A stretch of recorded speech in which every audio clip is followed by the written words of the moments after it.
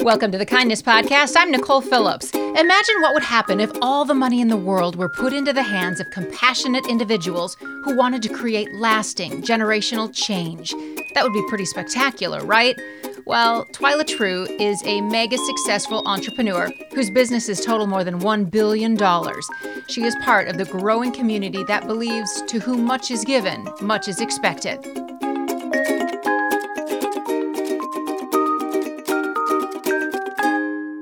There is a saying that goes, to whom much is given, much is expected.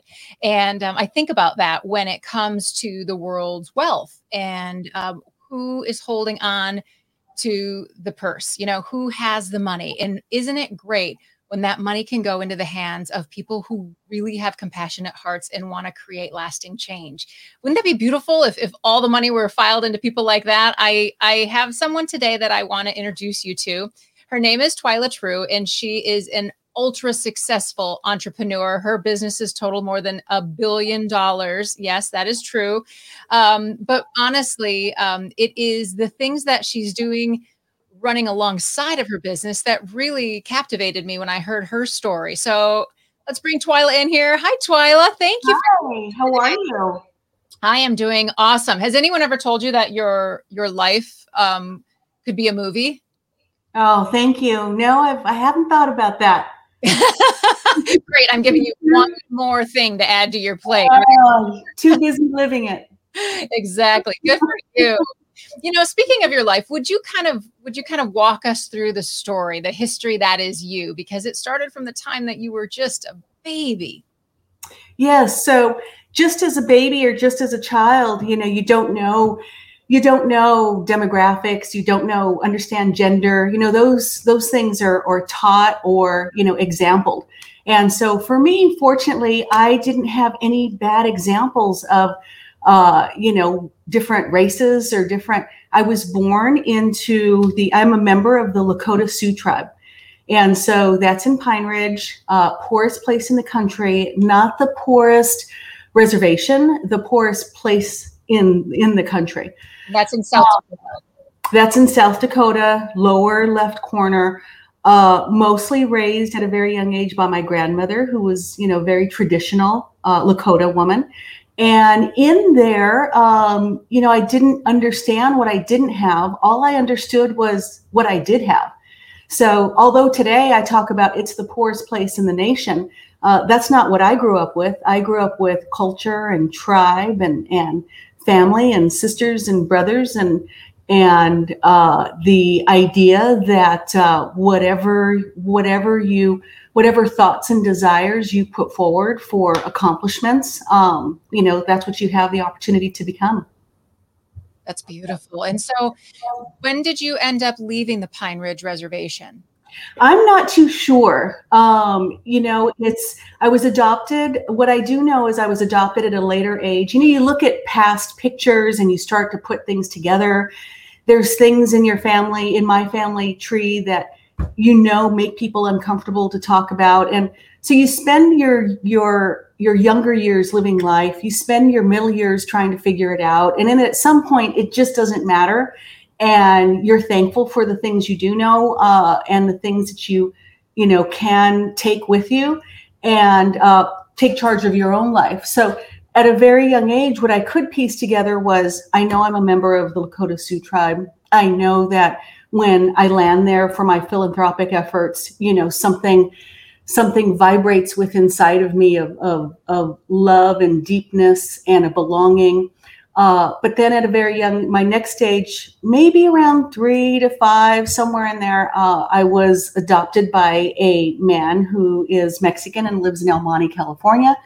The most humblest, kindest guy, a mechanic, Vietnam veteran. And what he taught me, he wasn't my father because he had to be. He was my father because I needed one. And he taught me he taught me my value and how a man treats a woman. I want to hop into that for a little bit because my daughter has a close relationship with her father, my husband, and I had a great relationship with my dad growing up, and I feel like there is something there, uh, Mhm. that need for a young woman to experience a male mentor who is kind. Mhm. Do you agree with that? 100%. I mean, whatever he was the example. I knew nothing else. So by the time I dated, a guy opened the door for me, or that was my bar. He spoke a certain way. I'll tell you a story. I remember my father coming home. I'm coming home from high school. He's a Vietnam veteran, swore like a sailor. It's the weekend. He's got his friends and they're watching some boxing match.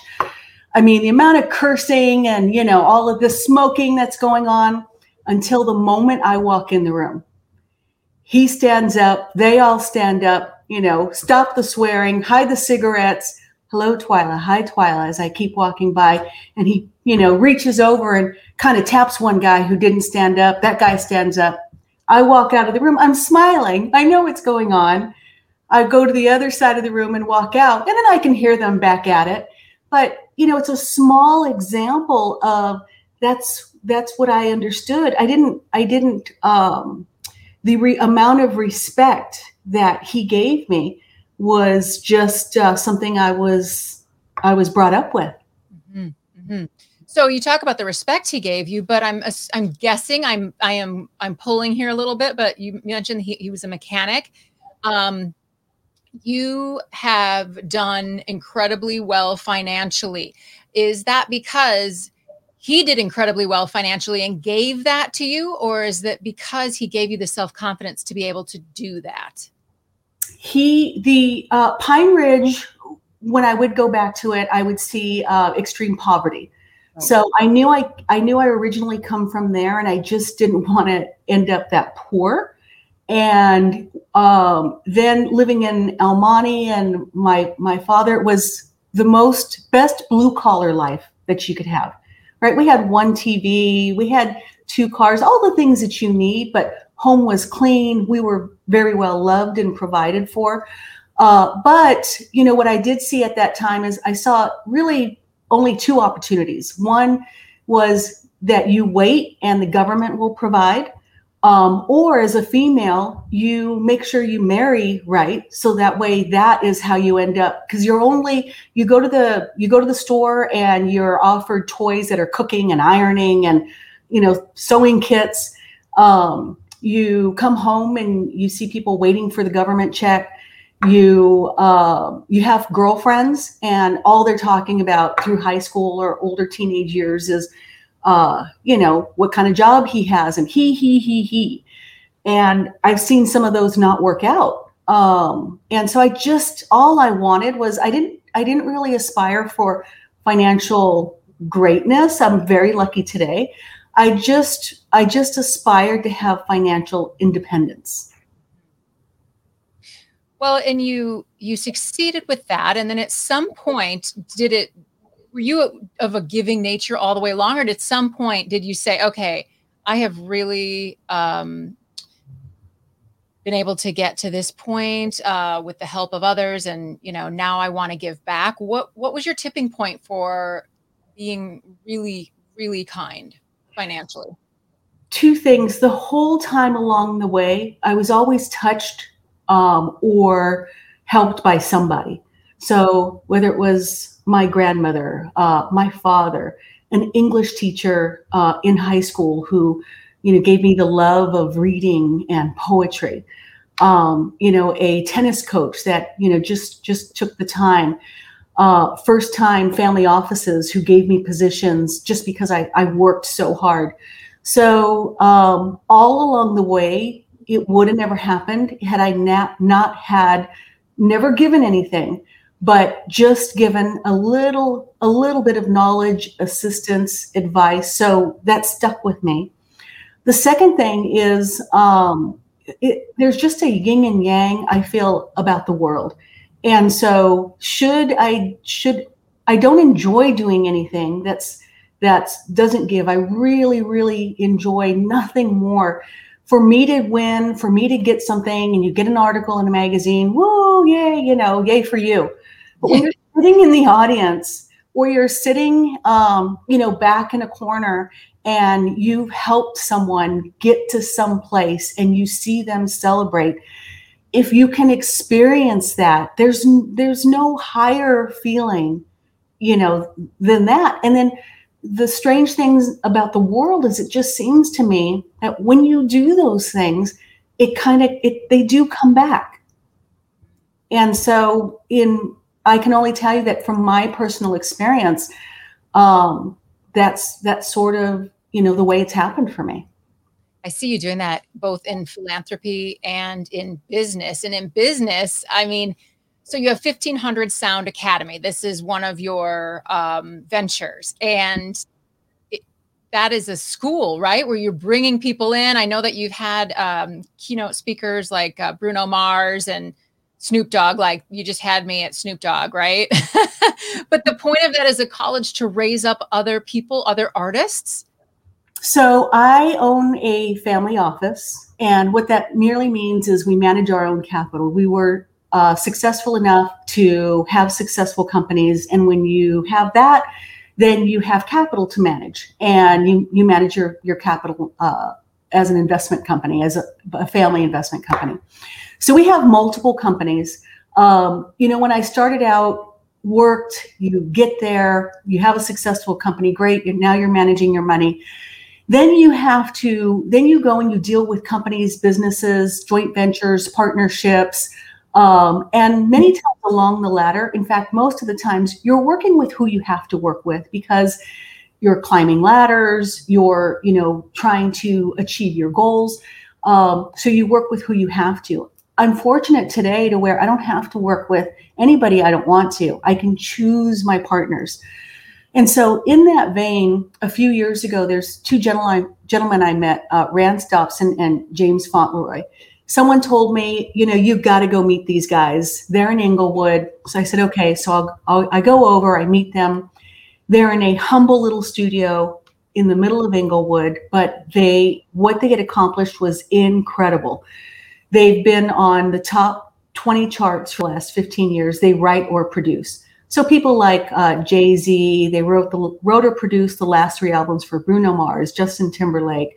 So, just to drop names, Sam Smith, Adele, Rihanna, on and on. That was fantastic all by itself. Where they were located was the next step for me, where, okay, this is just something that speaks to me. It's anything, any place. It doesn't have to be specific to my culture or my gender or my demographic. There are many types of people. There are many cultures where we all need assistance, because we've sort of missed a library of knowledge that maybe other demographics have had the opportunity to have, or maybe we're a gender that hasn't had someone in front of them to be an example. So this fit that box for me. The next thing is the way they are and the type of humans that they are. I mean, we've worked together, and it's just been bliss, because it is as your show is. We really live that. And it's not saying I'm kind every day when I live my normal life. How about when it's hard to be kind? Yeah. Yeah. How about when you've got real choices to make? How about when greed and envy and all of these things can you be kind then? Can you make the right moves then? And I kind of follow that thought process. So do they.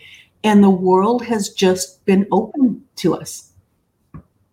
That is amazing. And so COVID kind of shut you down. Are you back up and running with the 1500 Sound Academy? COVID shut us down as far as construction. We have new studios being built in Inglewood, about 25,000 square feet, live room, green room, studios, academy. Construction's back up.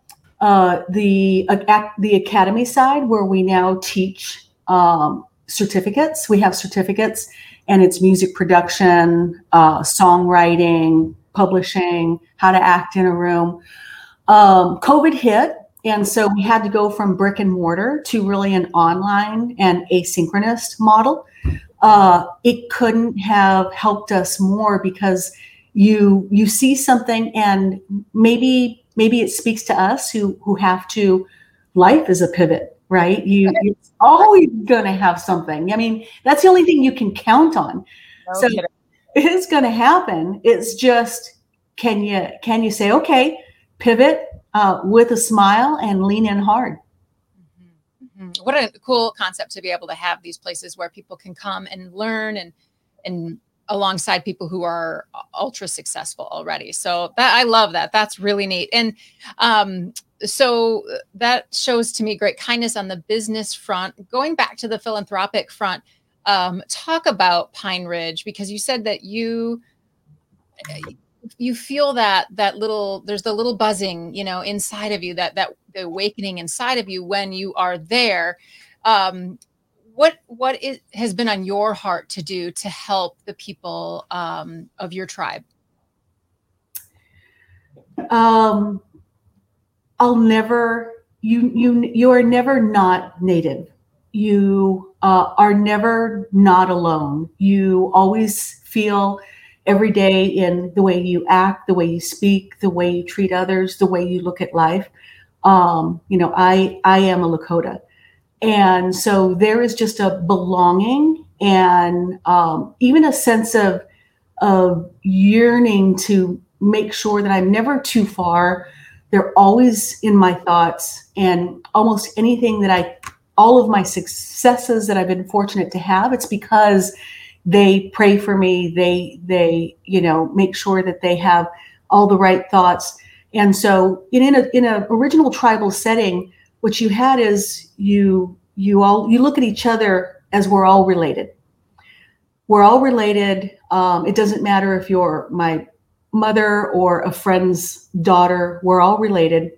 And some people work in the tribe. Some people help others. Everybody sort of has a different opportunity in which to contribute to the tribe. And some was really to go out and hunt or gather and bring back opportunity from the outside world back to the tribe. And I almost feel like that. I feel like I've been fortunate enough to sort of understand both worlds. I can go back there and I understand the Native world, and then I can come out back into a corporate world, a very institutional world, and I can dress and speak and do all the things that are appropriate for that room, and I'm able to breach or speak both, and then help work with both. Yeah, I love that visualization of you kind of being a hunter and gatherer. Like the fierceness of that is just, it's beautiful. So you have the True Sioux Hope Foundation that really works to empower. In what way does it empower members of the Lakota tribe? We help the two areas that can't help themselves, the very, very young and the very, very old. So unfortunately, the Pine Ridge Reservation has the highest infant mortality rate. So this is in the Western Hemisphere. So it's not in South Dakota. It's not in the US. They have more children dying 0 to 3 in the Western Hemisphere, right there in that spot. So it's things that from fetal vitamins to dry milk, just, many of the basics that will help them live past 3. Then it's the elderly. It's very cold there. So we work with teenage groups who will find wood, deliver wood to the most susceptible elderly during the winter so that they can burn wood. We're talking about just some basic fundamentals so that they don't freeze during the winter. And then a long-term plan to that is really education. So we work with different schools, we sometimes take special people that have the opportunity to have a higher education. We have 2 that we're putting through ASU currently. And so those are the long-term change will come from education. Okay. ASU, that's Arizona State. You're Yes. through a partnership with the colleges. Okay. Oh, fantastic. Okay. So I've got 2 questions left for you. Here's the first one. What can we, all of us everywhere in the world, do? What is it that, what is the call to action that you would give people, whether it's for the Lakota tribe or just anyone? I think for the Lakota tribe, you can always check out True Sioux Hope and see some of the very simple things, high impact, low cost, donation, things like that can happen there. Remember that.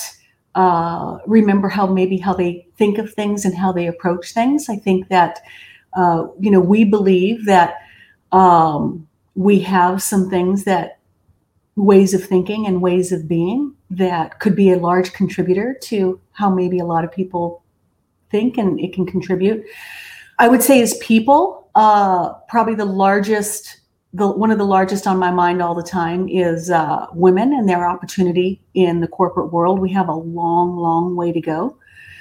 And whether we can be that example, lend a hand, give advice, share the knowledge, I think that's one of the other things that's high on my mind. I always think it's really fun to be able to share influence. Like we all have this sphere of influence, and yours is going to look different than mine. But when somebody kind of wanders in and needs a connection, it's really, really fun to be that connector. Mm-hmm. You feel that way too. Before I let you go, do you have a favorite story of kindness? Just something that stands out, a time maybe in which you were kind and it just felt so precious, or a time when someone was kind to you? Sure. I would say an act of kindness would be one time a tribal member asked me to do something, didn't have to be in a big way, but to give or help someone for other people. And they could never know that the assistance came from me. That was such an act, because one, to do it, but then to shed because what you want is the pat on the back. You want the glory of, look what I did. I would say that was a fantastic teaching that someone gave me that I still practice today. And to have that smile over in the corner without anyone knowing that I did it, including the person I gave to, it's a fun practice. The act of kindness that someone gave to me, I honestly have so many, but I would say the largest would be probably my father and me between jobs, hustling and learning and, working a midnight shift. My car broke down. He came and got it, stayed up. I went to sleep, woke up, running out to the garage to see if I could make it. He had been up all night till 6 a.m., finished repairing my car just so that I could leave on time for work. What a sweet man. Oh, and he raised a remarkable daughter. Twila True, thank you so much for talking with us today. And so for people who want to find you, I know you have twilatruecollaborations.com. Mm-hmm. Where else you want people to connect with you? Twila True Collaborations. I know that I have my Instagram, which I'm not on very often, but I'm starting to check DMs, direct mail. So awesome. All right. Thank you so much, Twila. I appreciate you talking with us today. Thank you. Bye-bye. That was a conversation with entrepreneur and philanthropist Twila True. Learn more at twilatruecollaborations.com. Thanks for listening to the Kindness Podcast. It's produced by WOUB Public Media and relies heavily on the kindness of engineer Adam Rich. I'm Nicole Phillips. We hope you'll subscribe to the Kindness Podcast wherever you listen and find us on social media at Kindness Podcast. If you like the show, please spread some kindness in the review section.